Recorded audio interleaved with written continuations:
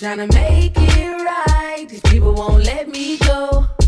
I'm just trying to live my life. I just need space to grow. I'm just trying to make it right. These people won't let me go. Let me grow, let me go. Let me grow, let me go. They should know, they should know. They should know, they should know. I'm just trying to live my life. I just need space to grow. I'm just trying to make it right. These people won't let me go.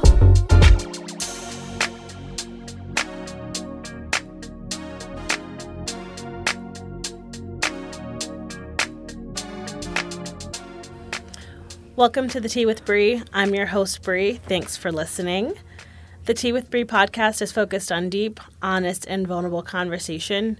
Each week, I sit down with a guest in order to have those conversations. We will start with my guest bio, an intro into how we know each other, and then we'll go into a deep dive conversation about whatever topic it is that they brought to me that week. A special thanks to Capital Factory in Austin, Texas, which is where this episode is being recorded. This week, I am joined by my friend, Mandy McClendon. Correct? Yeah, girl. Okay. Just making sure. Concisely communicating complex policy-related issues is the heart of the communication efforts Mandy has led. Her background in both public relations and policy fostered a sincere passion for public engagement surrounding issues that matter. Creating community engagement plans for transportation projects, studying the ways in which the media influences Southern voters, and writing about college savings accounts for Texas students are only a few projects Mandy has recently tackled. Mandy is currently employed as the Communications and Media Manager with the Austin Bergstrom International Airport. In this role, she conceptualizes all communication strategy and manages communications staff for the second fastest growing airport in the U.S.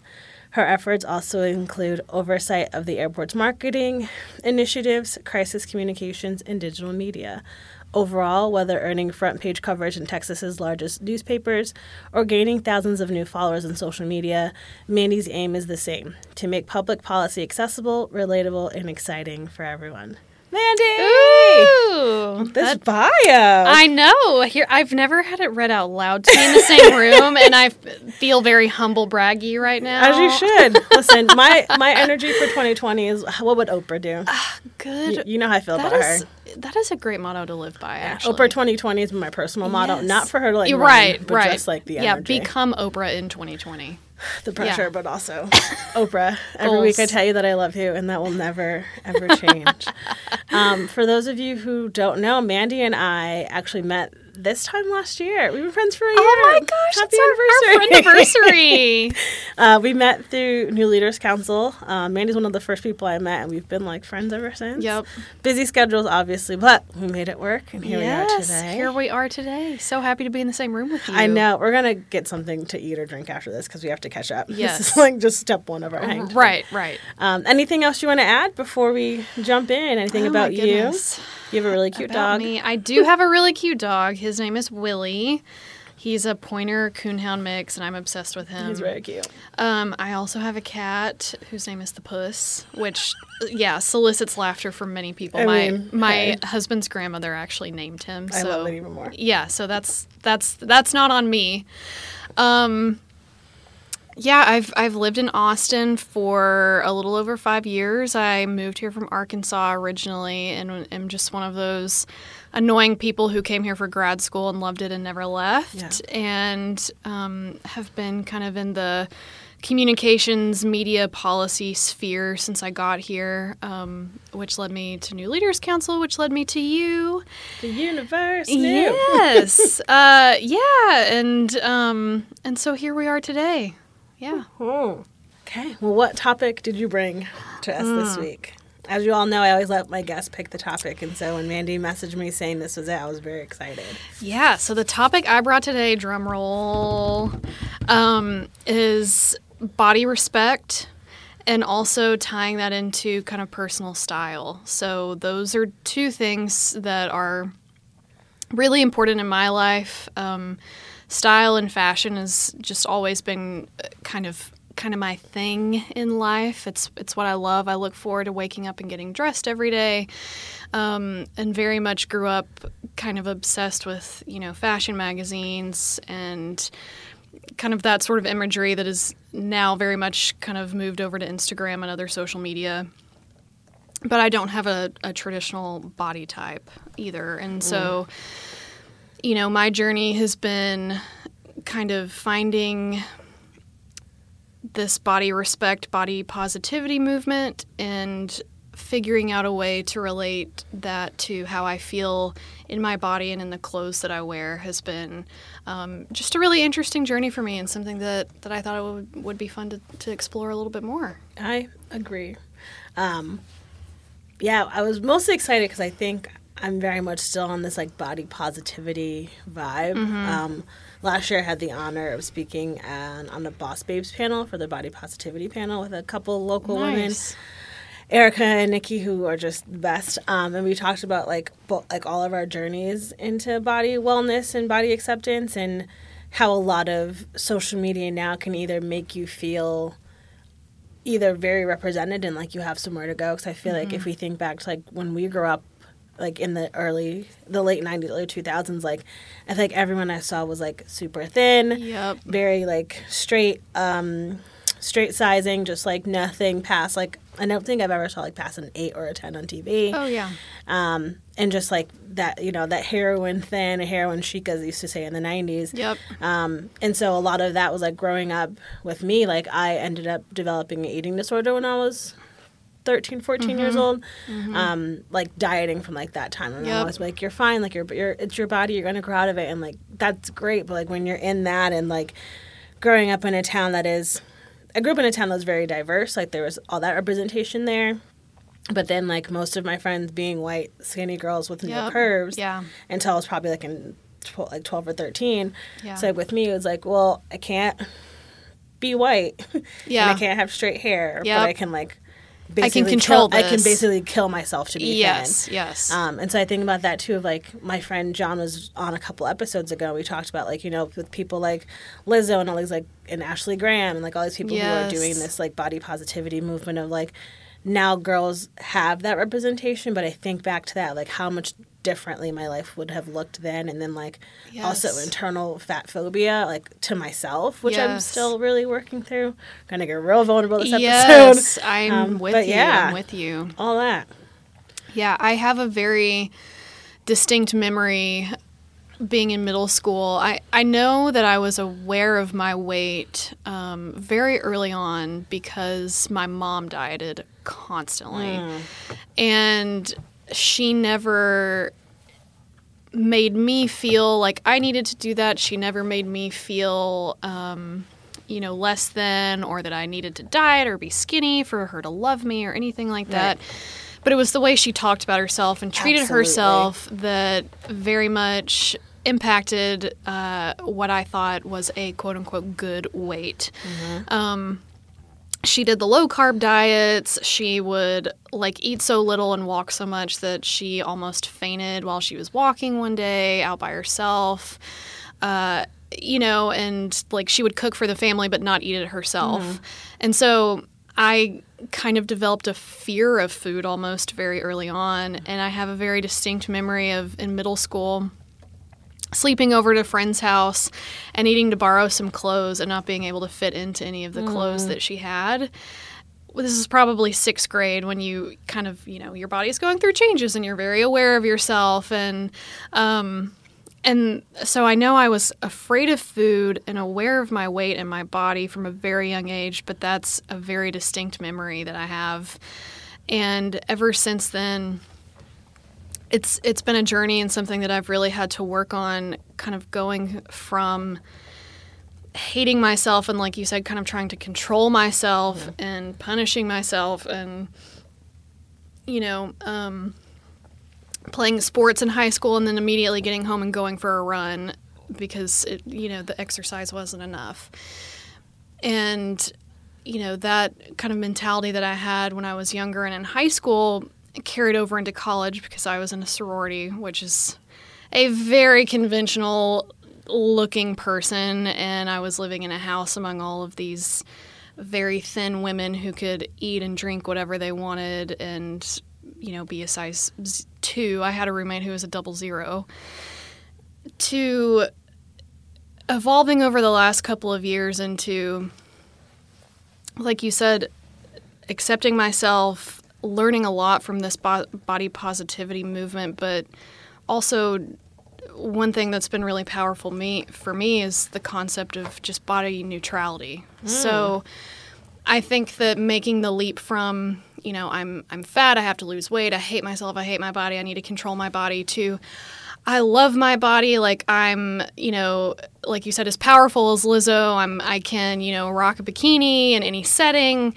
Making that jump can be really challenging for people. And I think even this concept of loving your body almost places too much stock in your body. It's okay to just be neutral about it, respect it for getting you through life and all of these amazing things that it's capable of, and not letting it be the number one thing on your mind, whether that emotion is positive or negative. Yeah, there's a quote I love that is, "My body is but a vessel that holds my soul," which is something like was a really big mantra for me when I moved here. Because like when I moved here in 2016, I just with Austin being nice 90% of the time, would just go walking all the time and was working at a place of I would take the stairs rather than taking an elevator. I was drinking a lot of water. So just making small changes, I dropped a lot of weight. And so it's been interesting the last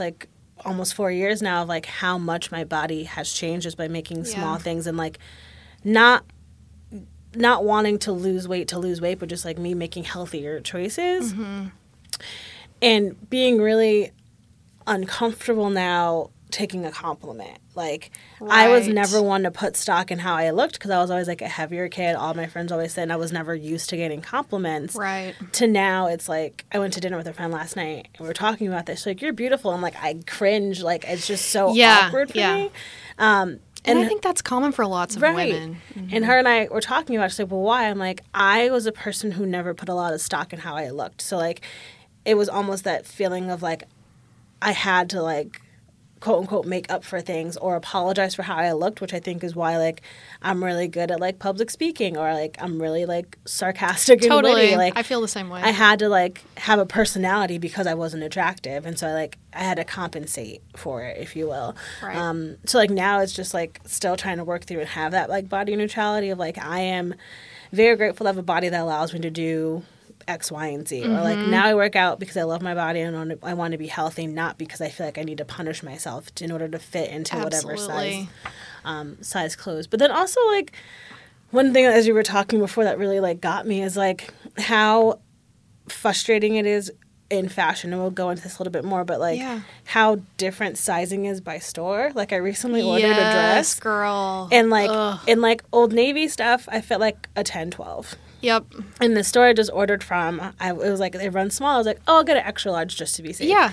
Didn't fit. Couldn't get it on. Yeah. And I'm what is this? Yes. And I was so I texted my friend, I'm hey, got a dress that didn't fit, not going to even dwell on it and return it. Yep. It was an $8 dress. Yeah. I don't support fast fashion, but also your girl was let me just see if I like this dress. Sure. So I was hey, here's this dress, not going to hate myself because the way that this dress was made didn't fit me. It's this really conscious thing I'm trying to work through because as a person who has gone through what we've gone through, it is so easy for me to slip back into that. And I was do not do this to yourself.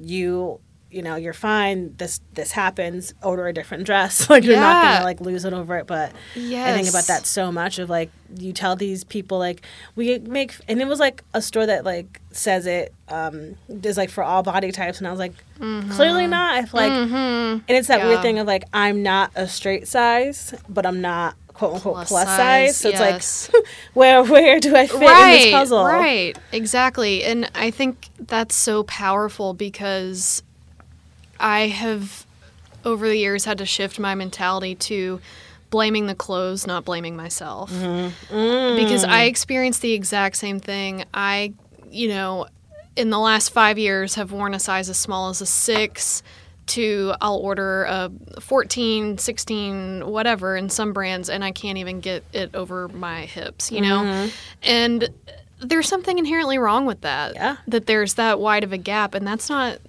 our fault. That's not my fault. That's the clothing industry's fault. Yeah. And I think that's been a big lesson for me. Body checking is another thing that I've had to work on a lot, which is essentially, when you go into a store or you try something on that you've seen that looked cute on your friend, maybe not comparing how you look to how they look. So we all do that thing where we walk into a room and you're like, am I the skinniest person in this room? Am I the biggest person in this room? Who looks better in this than me? And shopping with friends was one of the most triggering things when I was younger. Yes. Like I wouldn't do it. Exactly. And that's right. And I had the exact same experience, and letting go of body checking and comparing myself to how other people looked in something similar is something that I've really had to work on, and being okay, again, like you said, with the sizing. I started in high school just cutting the tags out of things. So if I got a size large, extra large, I didn't want to have to look at that every time I put it on. So I would just cut the tag out, and eventually none of my clothes had tags in them, and I didn't know what was what size anymore.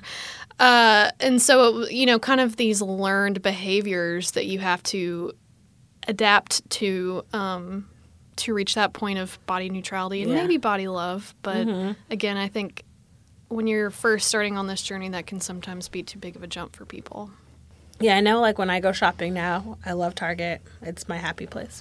I go to Target at least. You and me both. I go to Target at least once a week and just walk around. Oh yeah, I don't buy anything. I'll get popcorn and an icy and just spend an hour looking at everything. I always start at the Home Goods, and we'll see where it goes from there. I mean, if I walk out without a candle, it's like a good day. Yes. If I can keep a Target trip under 5 minutes, it's like a freaking record. Oh, yeah. I've done it before, and I'm like, this is never happening again. Yeah, no, Home Goods is, give me all the throw pillows and the ginger jars and all the useless things. I want all the little blankets. Like just a throw blanket. I'm like, oh. Or a table runner, just something totally useless that no one needs. But no one needs. Yeah.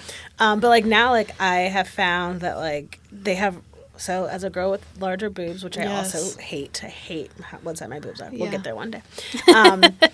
But like I found like their new like Auden bra line is fantastic. Highly recommend to anyone who like can't find a bra for That's like a awesome. It's like $20 for a bra, and it's great. That's fantastic. But I would whenever I try on jeans in Target, I will get 3 sizes and bring them with me. And start with trying on the biggest one? I start with the biggest one. Me too, because I don't want to be disappointed. And we just go down from there and we see what fits. But it's like also that too of like maybe this 16 doesn't fit and that's fine and we'll go up. Like I'm really trying hard to blame the clothes and not blame my body. Exactly. And so interestingly, anybody who knows me knows that my style is very like kind of loose and flowy and like seasonless. You are one of the most fashionable people I know. Like every time I see you, I'm like, God damn it. That is honestly one of the best compliments you could give me, because like I said, I've loved it my whole life. I had one of my first birthday parties was playing dress up, with my friends. Let's not forget that every time you came into Institute last year, I was like, where did you get her shirt from? Where are these pants from? Those shoes? Like everyone always asked you where you got your stuff. And I'm the biggest jumpsuit advocate. But that's kind of my style has become kind of loose and flowing and prioritizing comfort over everything else. And that's partially because it's hella hot in Austin and I don't want anything to touch me 70% of the year. Yeah. But also because it's what I feel comfortable in. I don't, want to necessarily have to like squeeze into a pair of skinny jeans in the morning if I'm not feeling myself, and so I think, I've been lucky in finding a style that I feel comfortable in, that fits my body and that fits a range of sizes. So a lot of the brands that I buy, you can buy a medium in and it'll fit, a wide range of sizes, which kind of, if I shop at J. Crew and I order a 12, it's like tight. And so I think a big part of it too is finding brands that you trust from a sizing standpoint, from a sustainability standpoint, And, again, for me, it's prioritizing comfort over everything else, both mentally and physically. Absolutely. I would like to take a quick break here, and then we'll come back and continue this conversation. We'll be right back.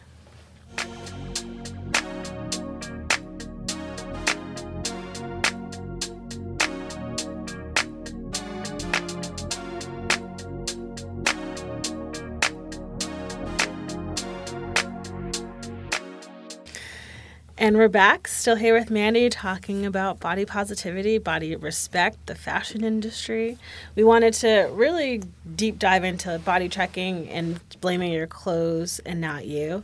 I love the thing you brought up about your mom, like her dieting history and how it affected you, because it's really similar to the model Ashley Graham, who said the same thing. Like, her mom never dieted or like never said anything bad about her body. Yeah. And so that's why she believes like she has such a positive outlook on who she is and why she grew up like the way she did. Yeah.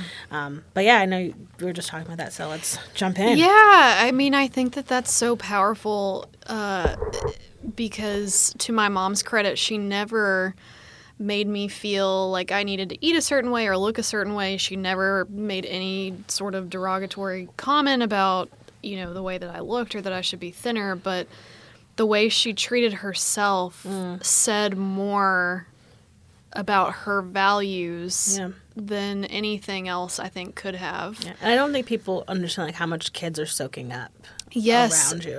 And it was, the late 90s, early 2000s when the Atkins craze was kind of at its peak, and she would eat, I remember her eating pork rinds constantly, which I thought was disgusting. And they are, but they're low carb.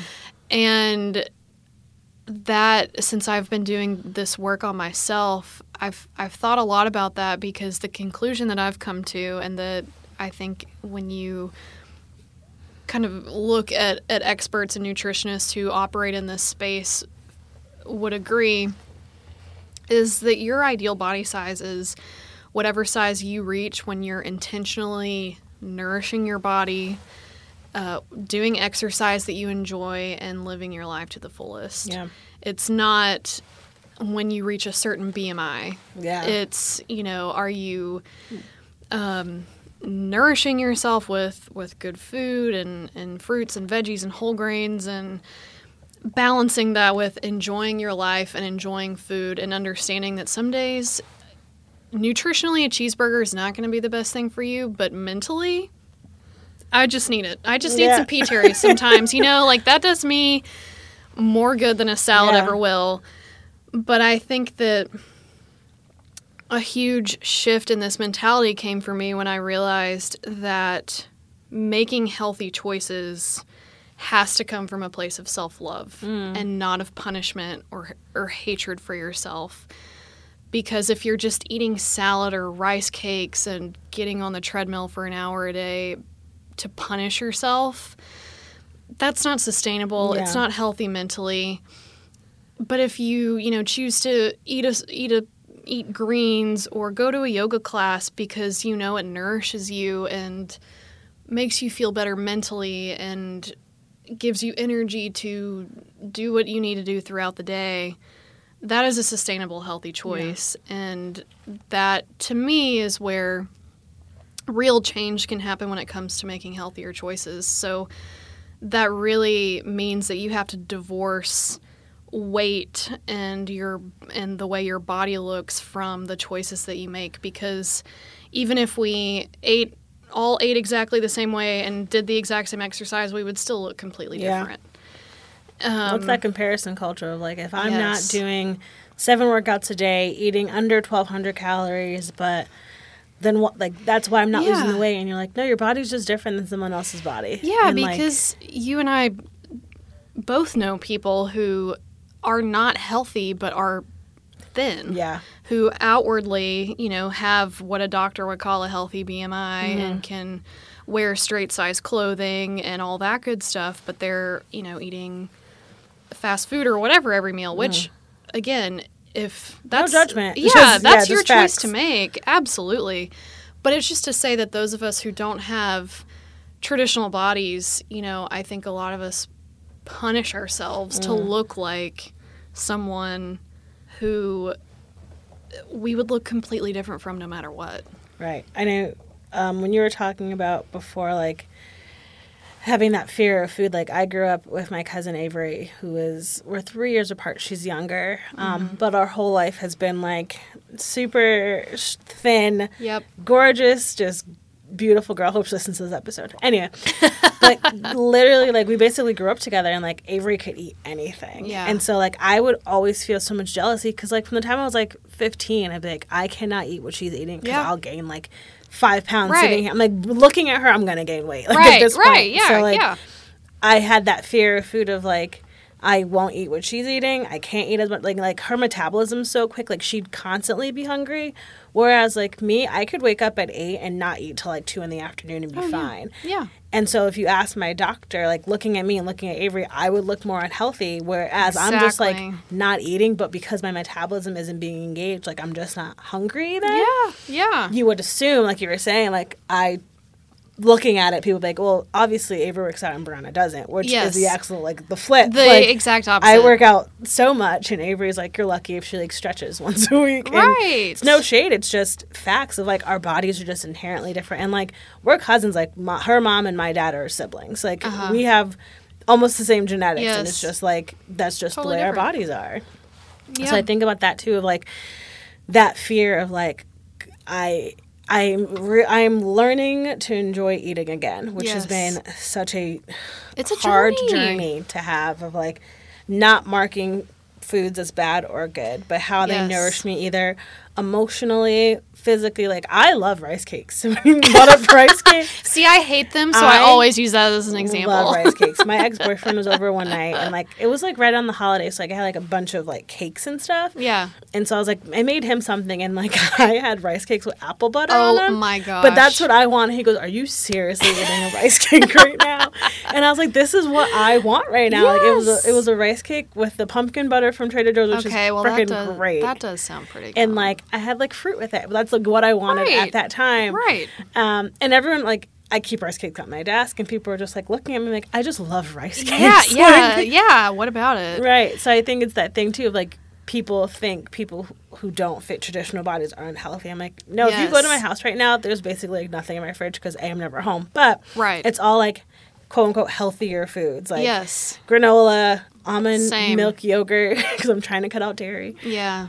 Oh, me too. So, like, all those things of, like, making the quote-unquote healthier choices, and still you would still look at me and think that I'm just being frivolous about my choices, which my sound engineer Justin made the good point. I always tell him what the episode's going to be about, and he was talking about the whole thing with, like, Lizzo and Jillian Michaels right now. Oh, don't even get me started. And how, like, well, first of all, again, people are constantly policing black bodies and all things. So I was like, first of all, Jillian, we need to have words about that. Yep.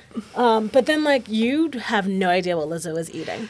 And she does crazy cardio every night. I'm like, while this she's girl's singing. performing every day. And also, you know, I'm just going to throw some shade at Jillian Michaels because she threw shade first. It's a safe space in here. But, you know, sometimes I've done her workout videos. And I think she kind of capitalizes on the fact that, she talks about how she used to be overweight, which however she categorizes that, you know, who knows. What is overweight people? But I'm like, okay, well, good for you for capitalizing on your own self-hatred of yourself. You know, don't project that on anybody else just because you've created a fitness empire based on how uncomfortable you are in your own body. Right. That does not mean that I can't be comfortable in my body. Right. And have to do these, like, torturous workouts that she does, you know. And then, like, think about her when she used to coach on The Biggest Loser. Like, you were saying, like, those workouts are not, like, that way of living, what they go through is not sustainable. Like, working out so much that your body literally vomits, or, like, eating really unrealistic things, or, like, the voyeuristicness of, like, her finding joy in making these people work out to the point of sickness. And I was 100%. Also, as y'all know, I don't watch trash reality TV, which I know sounds a little like a, what's it called? An oxymoron. Oh. But there are different levels of reality TV. That's true. We'll get there. I agree with that. But yeah, like I don't watch any of like the fitness ones. Like No, can't watch Survivor because I don't do workouts outside. It's too hot. But yeah, like that thing of like you are punishing these people for being overweight. And in a way that's so unsustainable. I mean, there's science behind the fact that your body fights to get you back to the point you were when you started, when you lose that much weight. And I think that can be a really maybe harsh reality for some people. Right. But again, I feel very strongly that if you are prioritizing exercise that brings you joy and food that you eat intentionally and understand how it's nourishing you, whether mentally or physically, that is when you reach your ideal weight. And if you're constantly like battling and fighting yourself to lose, and on that show, I mean, insane amounts of weight in a very short time, you can't keep it off. Right. And it totally just screws up your metabolism. It's not sustainable. Right. You also made a comment during the break about intuitive eating in that book, and I really wanted to make sure we talk about that. Yeah, that has honestly, that whole concept of it has been pretty life-changing on my personal journey. I actually worked with a nutritionist who's local here to Austin. Her name's Claire Siegel, and she's on Instagram under that handle, so definitely check her out. We'll tag her in the show notes. Yeah, she's awesome. So I went through her program called Nutritional Foundations for 3 months, which really focused on this concept of intuitive eating, and I just became really interested in the whole concept based on that, went on to read the book and complete the workbook. And intuitive eating is based in 10 basic principles, which I do not have memorized, but just generally speaking, it's this concept of honoring what your body really wants at that time and recognizing kind of what I mentioned earlier. Am I, eating this cheeseburger because it nourishes me mentally? Yes. After a long day of work, that's what I need, and that's totally okay. Yeah. And so it's this concept of getting really in tune with what your body wants and needs, whether mentally or physically, and allowing yourself to have whatever you want, because that is denying yourself things that you enjoy eating is ultimately what often results in this kind of diet binge cycle. Yeah, like yo-yo dieting. Yeah, like you'll be so restrictive that you, quote unquote, like go off the deep end on the weekend or whatever. Yeah. And a lot of people have this concept of being all or nothing when it comes to the way you eat or the way you work out or whatever. And intuitive eating, I think, kind of serves to do away with that and help you get more in tune with your body and what you really want, so that can, when you're hungry, can be starting from a place of, do I want something hot? Do I want something cold? Do I want something sweet? Do I want something salty? And it's just kind of helping you be more intentional about what you ultimately choose to eat. But even if that is P-Terry's or cheesecake, that's cool. That's what you want right then. Right. And that means that you probably are less likely to go out and eat an entire cheesecake later because you haven't let yourself have any for a month. Yeah. I Googled it, and it said an intuitive eater is defined as a person who makes food choices without experiencing guilt or an ethical dilemma, honors hunger, respects fullness, and enjoys the pleasure of eating. Yeah. Which I'm like, wouldn't that be a beautiful place to be at? And just exactly. Yeah, I mean, it's been really life-changing for me, as has finding healthcare providers who respect that that's my approach to my health. So one thing that I think can be challenging in this conversation is this whole thing of BMI, and which is like totally outdated. Yeah, the and BMI index. The whole, getting back to Jillian Michaels, her whole thing was diabetes. Okay, according to my BMI, I'm either overweight or obese, right? And when I talked to my general practitioner healthcare provider about that, I would check in with her whenever I would have a physical, and she'd tell me to do Whole30, try intermittent fasting, all these different things that were essentially diets. That's really damaging, when your doctor is telling you well, you really need to lose X amount of weight and you need to do it through this super restrictive diet. So I've recently switched over to a different kind of more integrative doctor who respects that that's my approach. And I think that can be hugely impactful on anybody else who's going through this journey. Yeah, the healthcare system on people who are quote unquote overweight is one of the most upsetting things in the world to me. It's like, I'm coming to you because I want to do X, Y, and Z, but it's always that thing of like, why do you have to weigh me every time I come in if I'm coming in for like to talk about my period? And for folks listening, you absolutely can go to your doctor and decline to be weighed. Oh. Yeah, which I do. Because I went in the other day for like a scratch, that I needed to get some antibiotics for, and they wanted to weigh me. And I was like, no, thank you. Yeah. I don't need that in my life today. Yeah, I threw out my scale. I don't want to own a scale anymore. Yeah, like that's healthy. with me, like on this journey of like kind of wanting to lose weight. My 30th's coming up. I have this unrealistic pressure I'm putting on myself. I'm working through it. But I have back this up. I have a scale. I took the batteries out of it. There you go. And hid them. I told a friend to like hide these from me. Yeah. Because like scale batteries are really hard to find. Yeah, true. I was like, and I'm not going to go buy I'm more. not going to go search for them. So like with me, like when I was like on this weight loss journey, which I kind of still am right now, I've taken a break this last week because my body is going through some things. Yeah. But like with me, I'm the person who has to take photos because like my body will physically change before the scale changes. Correct. And I was talking to one of my like health coaches, and she went to a retreat, and they were saying like, especially in like black bodies, we build muscle so quickly, and muscle weighs more than fat does. Yes, which is why BMI is Bullshit. So like with me, like I'll take like if you look at, I posted a photo on like my weight loss Instagram that again is kind of out of commission right now. But if you look at me from like August to now, it will look like about like 10 to 15 pounds like I've lost. Yeah. But my scale has not changed at all. Of course. And I'm yeah. like, sorry, what? Yeah, and I mean, getting back to middle school and these kind of damaging psychological things that happen to young people, I remember the school nurse, or I don't know if it was some state mandated thing, would come in and do BMI checks for students. And of course, mine has said that I'm overweight my entire life, even when I was in the best shape of my life and absolutely not overweight, even though I thought I was. And the girls who were underweight would brag about it. That's so damaging, and it's such an antiquated way to measure health. Yeah. Yeah. But I also, I mean, speaking of weight loss journeys, I think it's important to note that weight loss as a goal is 100% valid.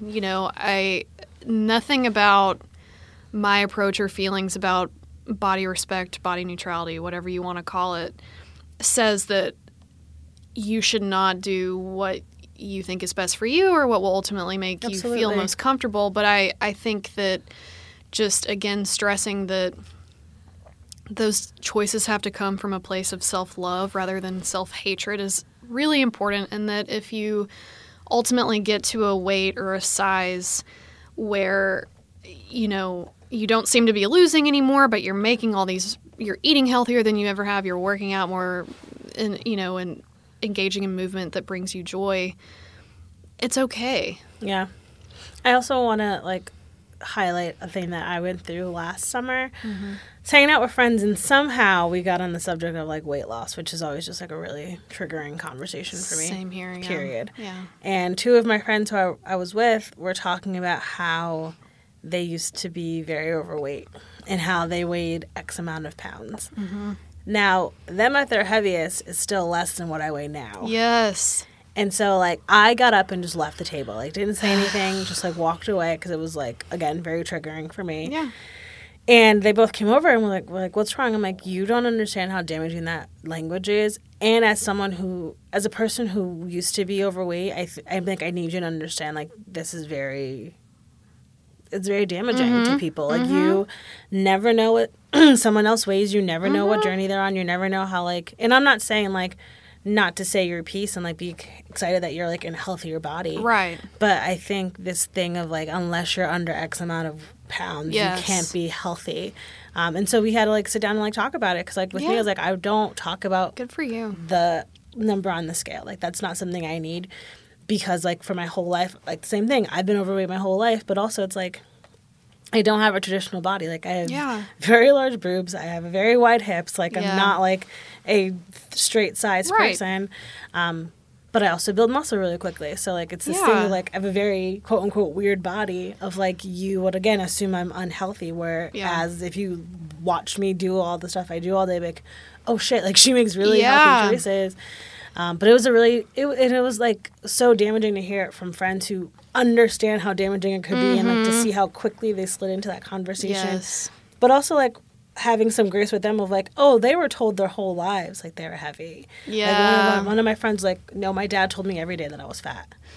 And I'm like, and she's like one of 7 kids, and so she was the fat one, and her dad was like, you need to lose weight, like always like calling her out like at dinner and like in front of people. And like granted, like gratefully I never went through that with my parents, but it's also like no one was saying it to me, but I was saying it to myself, and that was enough for me to be very much in that mindset. So that too.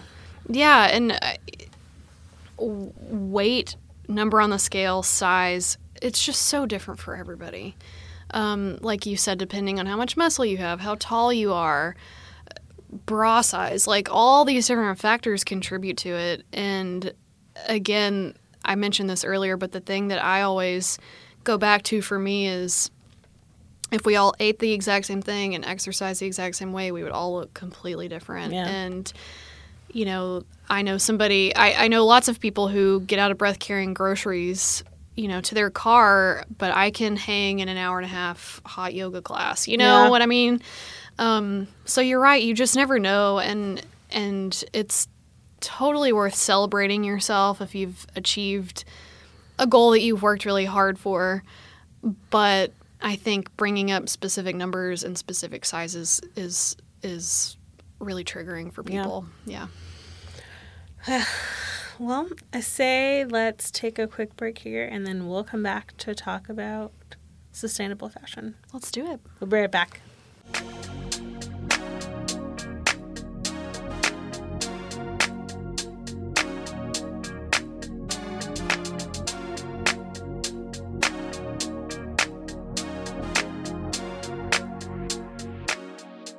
And we're back, still with Mandy, but now we're going to move into talking about sustainable fashion.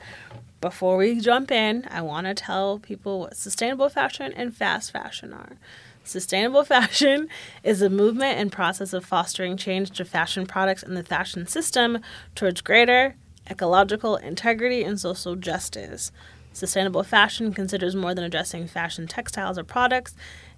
It compromises addressing the whole system of fashion. And then fast fashion and the issues with it is when textile clothing ends up in landfills and the chemicals on the clothes, such as dye, can cause environmental damage by leaking the chemicals into the ground. The excess waste also contributes to the issue of using so many sites just to store waste and garbage. Those were from Google. Heavy stuff. Yeah, so we're like clothing has like a bigger carbon footprint than like a lot of stuff that we use right now, because we like quickly throw it away, like it's not fitting, toss it, all those sort of things. So. Yeah. So to hit your listeners with some heavy truth, the Earth is melting. Global warming. Let's just global warming isn't real. Start from girl, I'm gonna get up and go right now. Climate change is all a hoax. Kidding. Totally She's joking. kidding. I'm joking.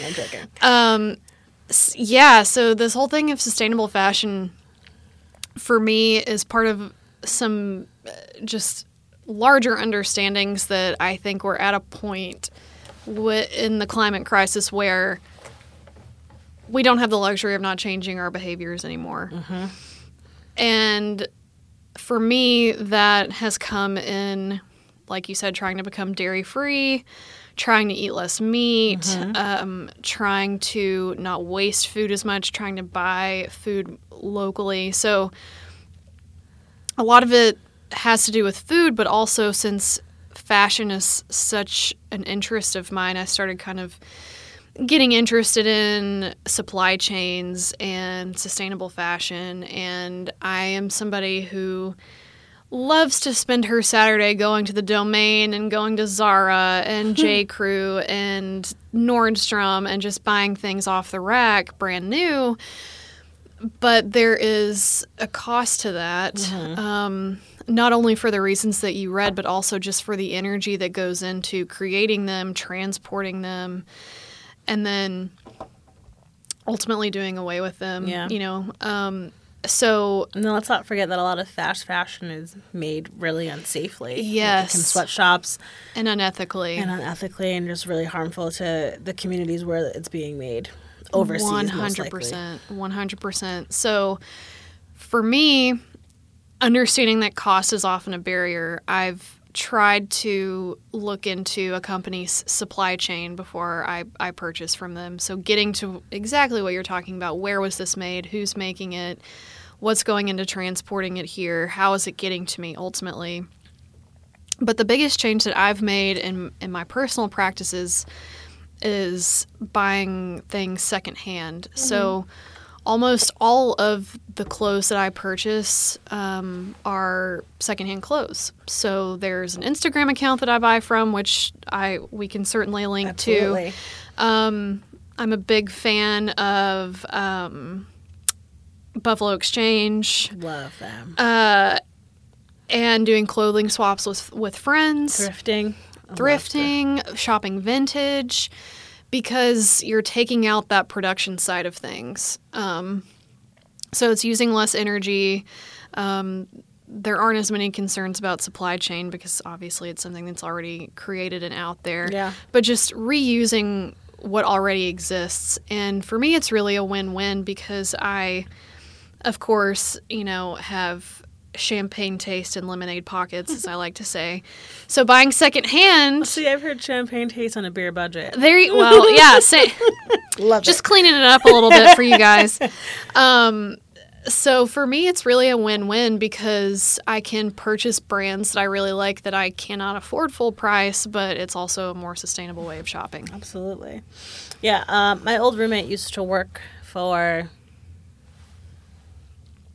the clothing that How well do you know your old roommate? First, she got a new job, Okay, so we're fair. not there. But she also, it's the Stitch Fix. Stitch There it Fix, is. yes. Trick for yes, Stitch yes, Fix. yes. And she's very into sustainable fashion, so we talked about that a lot. I'm like, Interesting. that's an interesting caveat to come from.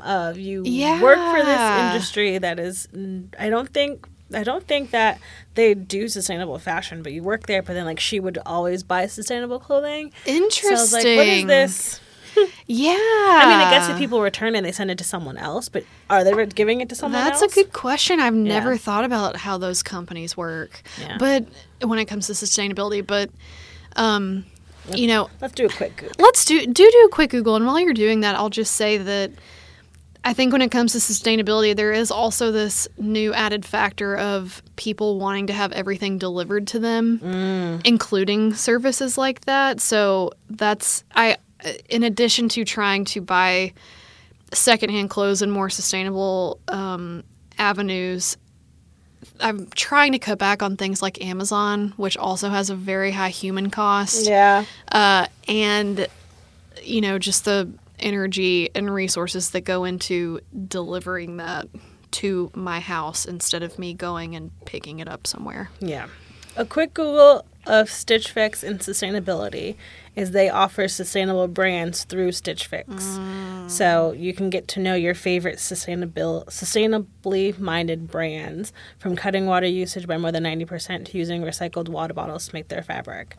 So Okay, so it's like a brand partnership thing. yeah. Yeah. Which I like. Lately, I've been like loving all the the different fashion industries companies that are like, we make things out of. I can't remember the shoe brand right now, but they make their shoes out of like recycled water bottles. Yes, I think Everlane does some of that too. Or places that are like, there's this bra company that if I were to buy a bra and it didn't fit me properly, they would wash it and give it to a woman in need. Yes. So, like, making sure it's, like, getting used by someone before they go out and just, like, make another one. Right, so I think, right. like, Or put it in a landfill. again, Yeah. your money is your money. You spend Yes. it how you want, but also, like, Correct. just think about the environment, how the earth is literally melting. Yeah, And yes. until we can go live on Mars, we got to figure out some other things to help. So. Absolutely, yeah. And again, thinking about it from an environmental perspective and a human capital perspective. So, what are the conditions that these clothes were made in? How many trucks and planes and trains does this have to go on to get to me? How hard is someone having to work in a warehouse to make sure that I have my 2-day shipping? Also, remember, like, when you do fast shipping, you're putting drivers at risk. Like, those people have to stay up longer hours Yes. to make sure they can get to you. Like, a lot of truck drivers have been dying trying to, like, either falling asleep at the wheel or causing accidents trying to get these 2-day shipping things to Yeah, people. So, like, and- also keep that in mind. You can wait 5 days. Right, and the folks who work in the warehouse are also under extreme pressure as well, which has a huge human capital cost. Yeah. I was reading an article the other day about a guy who died of a heart attack at Yes. Amazon, and all the employees had to go back to work. Yes, After he died. yes. He died on the floor. It is terrifying. And they're like, okay, well, we got the body. Everyone go back to work. I'm like, that was someone's father, someone's coworker, Yep. someone's friend. You want to just, like, go back to work after watching him have a heart attack? So exactly. It's, think about those things when you shop. yeah, and for me also, because what I tend to order on Amazon are like books and maybe previously before I got more interested in all of this clothes, go to your local bookstore. Go to your local clothing brand. You're not only not putting somebody's life at risk, you're also supporting someone's livelihood. Yeah. My dad is a small business owner. In Talking Arkansas? In Arkansas, he owns an appliance store. He has 4 employees. Yeah. My great grandfather opened it, and of course, since things like Sears and Best big Buy, box yeah, places. since those came into town, it was really hard for him, and that's how he supported our family, and I think keeping that in mind too, buying locally whenever you can is so important from that perspective. And getting back to food, buying from local farmers when you can, Yeah. going to your local farmers market, and again, understanding that it can be cost prohibitive. Yeah. But One of the things that with 2020 starting out and everyone doing vision boards, yes, there's a used bookstore called Half Price Books. love that place. Same. And so, like, I will get all my books for them first. But also, like, whenever you're thinking of that, like, magazines and stuff that you're just going to, like, go buy and get rid of. Like, Yep. take your books and, like, stuff and donate it somewhere else. Like, rather than putting it in the trash, like, put it Yeah. back into the system. Like, if someone else can maybe buy it or use it or what have you. But, yeah, I got all the magazines that I wanted from there versus buying new ones. Like, we're just going to cut them up. So, like, I don't need this week's Yeah. Vogue. When I can get Exactly. last year's Vogue that's already been read and is, sitting here still has significantly great cheaper. content, yeah. And literally just going to get cut up anyway. So, like, Yeah. just think about ways to lower that. And then also, like, I am the queen of, like, recycled anything. Like, I just Yes. recently got out of the habit of saving all my yogurt containers. Oh my gosh, I remember you telling me about, like, you would bring your lunch to NLC and, like, I'm like, is that A a tub of giant-ass- yogurt? I'm yeah, like, no, yogurt it's like container. rice. But, like, I got out of that habit. Again, my ex-boyfriend was like, you don't need this. And I was like, okay. So, like, just recycling things. But, yeah, but that's a thing people can do. Like, my friend Rebecca from back home, her mom, Nancy, would, like, kill me if she knew. But Nancy would be like, that's a good bowl. You know that the top matches the bottom and it fits. And so it was, like, a really hard thing to get out of. My grandma, too, of, like, you go in my grandma's waste kitchen, nothing. and it's like, is this actual butter or is it collard greens from last night? yes. Like, it's like roulette. Yeah, Cool Like, Whip containers was a big one in my house. what are you going to get today? Might Yeah. be butter, Right. might be yams. Yeah, Do yeah. not know. Yeah, exactly. But, like, different ways of that, like, to think of being sustainable. Mm-hmm. A friend of mine, him and his husband started, like, this candle wax company. Oh, interesting. Where they make candles. But rather than, like, going out and buying, like, mason jars, they will have people donate, like, their alcohol bottles and, like, we'll rinse out the bottles, sand them down, and Smart. put candles in that instead. So, like, all That's these so different ways to cool. recycle items that we already have instead of just like putting them in landfills and recycling Yes, them. absolutely. And for those of us who live in Austin, And composting. composting, that's exactly what I was going to mention. Austin has, well, for most neighborhoods, I don't know if all yet. I know I'm lucky enough to have curbside composting, which essentially is another can that you can put out with your recycling that picks up every other week. So, yeah, when it comes to food, I think reusing and utilizing in the first place as much as you possibly can is huge. And then worst case scenario is composting. And from a sustainability perspective, overbuying from the grocery store is a huge habit I've had to break because I would meal prep and have all these good intentions, and then working at an airport, my job is very unpredictable, so things would just come up and I would not cook, and then I'd throw it all away. Yeah.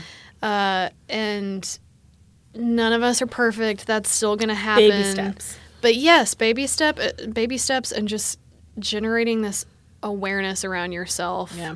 To think more about things like that. Yeah, a friend of mine just sent me three free meals from HelloFresh because otherwise I go to grocery. Like I love grocery shopping, so that's God, like my happy place. Yeah, I get it. wish I did. So like she sent me 3 of those, and like it was so interesting to like see how they've changed because I remember like everyone said like they came in these big crates With the like giant ice packs. like styrofoam and ice bags, and so now it's like a smaller bag.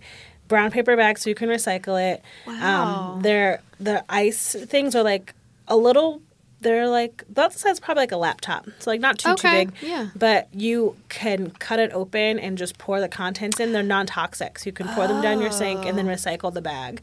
And everything's way Fascinating. smaller. Everything's all like recyclable or compostable. So like they heard people's complaints and changed it.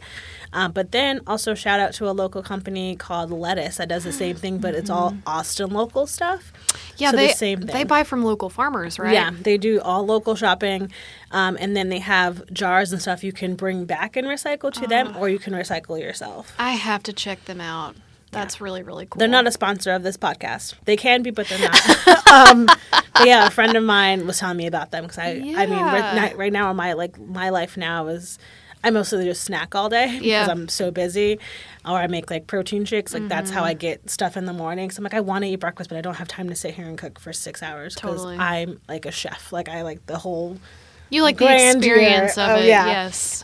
So like with me, it's like really finding smaller quantities of stuff. I live alone. I'm single. I don't have kids. Yep. So like having like that smaller option of being able to Yeah. just grab and go something and not have these huge things. Like with this HelloFresh thing, it was like so quick and easy to do. But then also I was like, I'm also not going to pay this much every month to do HelloFresh. That's so interesting because I did Blue Apron for a little while when it was it was like new and sexy. And one of the reasons that I stopped doing it was because of all the freaking packaging. Yeah, HelloFresh has really lowered theirs. And I was really impressed. Yeah, I mean, I think that totally speaks to the power of consumers, right? And when we're talking about things like, so maybe you don't want to buy your clothes secondhand, but you can buy from brands that have transparent supply chains. Yeah, that, and reusable bags. Like Yeah. living here in Austin, they just brought back plastic bags. But when I first moved here, and like for the first 3 years, I had to keep reusable bags in my car. Yes. And now like I don't even think about it anymore. It's Like a I've just habit. gotten so used to it. So I think about that. Like my older sister moved to Seattle. And wow. she lives in New York now. But when she went to Seattle, Yeah. like she kept calling me. She goes, "How do you do this with not being able to get a plastic bag?" I'm like, "You just leave it in your." I'm like, "You just leave it in your car." trunk. I'm like, or you buy a 99-cent bag. I'm like, you work for a very large Yeah. corporate Yeah. company. Like Yeah. you can afford a reusable bag, Shayna. And we all love a good tote bag. Like, just keep a couple in your so trunk. I literally have like a bag within a bag Oh, in yeah. my trunk and just like gruel. Even Yep. if I think even if I forget to grab it when I go grocery shopping, I will buy the 99-cent reusable bag because I know I'll use it again. Like making sure I try to buy things that I'm at least going to get like 3 to 5 uses out of before like it goes in the trash. That's such a good approach. And again, I think we all have to accept that we're never all going to get to 100%, but with the climate crisis that we're dealing with now, we all have to make these small incremental changes. Like I said, we don't have the luxury of just doing nothing and continuing business as usual, which is really scary. But again, I think It's a group effort. Yeah, and it speaks to the power that we have as consumers. Well, I think that is a lovely place to wrap. You know what? We got into it. I think this was we great. covered some stuff. I love a person who has a full mock-up of things that they want to talk about when they come Yes. in. No shade to my other guest. I'm just saying it's so She's just so saying, different. be like me. Be Yeah. more like Mandy, people. Get it on a bumper sticker. I'll be sure to link everything that we talked about today. Before we go, is there anything else you want to plug? Any organizations you want to talk about? Those sort of things. Yeah, so from the body respect side of things, I'll mention a few folks that I love to follow on Instagram, and then I'll talk a little bit about the sustainability things too. On Instagram, I mentioned Claire Siegel, who's the nutritionist that I worked with that really opened my eyes to some of these concepts.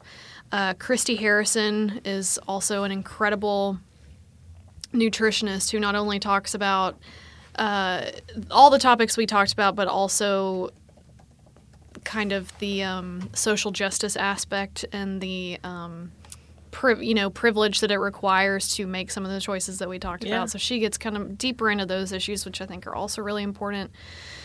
And then from the sustainability side of things, I think I'd love to plug the Sustainable Food Center here in Austin that supports local farmers markets. They're an incredible organization and do a lot of really cool education on how to reduce the distance between you and what you buy. Yeah. And then my last question for you. Oh. I like to end each episode with asking my guest, what is the best advice you were ever given? Or what's a piece of advice you would give to your younger self? Oh my gosh.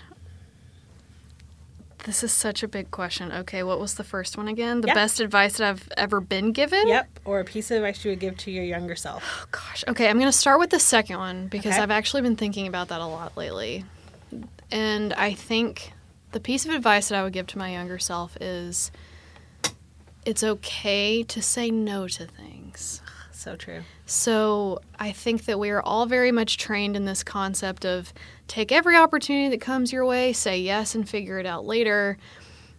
I've realized that as I've gotten further in my career and in my personal life, recognizing the opportunities that were not right for me were just as important as recognizing the ones that were.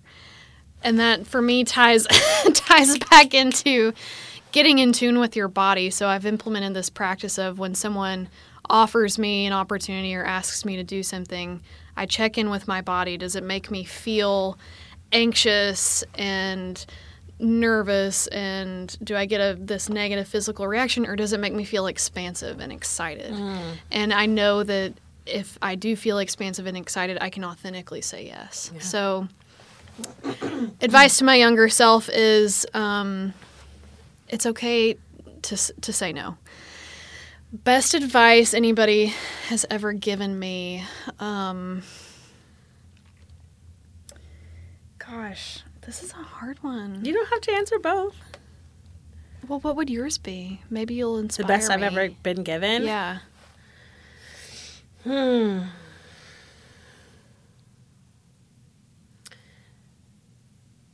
Would have to be that you can't make everybody happy. You're not going to fit into what everyone wants you to be. Not everybody's going to like you, and that is okay. Yeah. I was a very people-pleasing person when I was younger, to the point I would stretch myself so thin. Yeah. So I could say yes to everybody. Yes. Yeah. And then my younger sister one day was like, "Why are you doing this to yourself? You were stretching yourself so thin for people who wouldn't even bat an eye at a question you asked them." And I was like, well, shit. Wow. Yeah. Okay, that's a good one. And I think that while we're on this theme of people pleasing and saying yes to every opportunity, a good piece of advice my husband actually gave me that has stuck with me and I've since passed along to other people is that you can only make the best decision you can with the information that you have at that time. Very true. So What a wise man.